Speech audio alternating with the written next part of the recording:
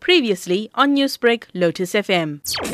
Anyone who buys a flagship phone is buying it because the cutting-edge technology and the image of the phone is what appeals to them. But they're certainly not going to get the value for money that they will get from a lower-cost phone.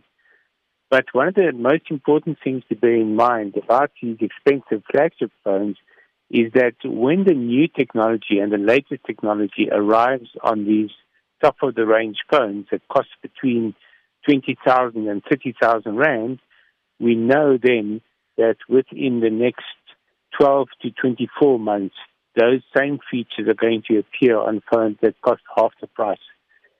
So it's a choice of whether you want that technology, if you want the cutting edge now, or if you want it 18 months from now.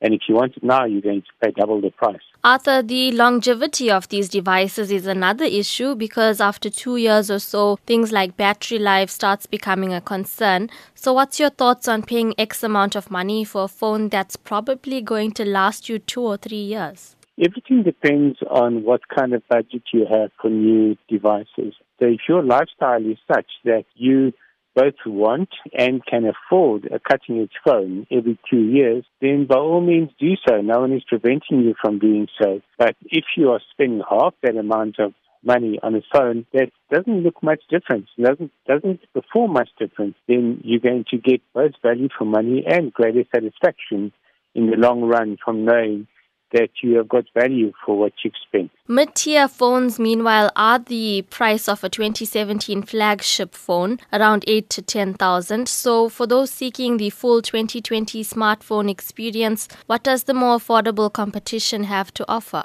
When one looks at brands like Vivo and Xiaomi with its Redmi range, and even the mid-range Huawei and Samsung phones, you find tremendous value in those price ranges. Also, brands that are arriving in South Africa now, like Techno with its new Spark phone, for example, and Oppo with its A72 device that's just been launched in South Africa. These are all phones for well under 10,000 rand that are very hard to tell from phones that are twice the price, but a bigger brand and a flashier campaign going around it.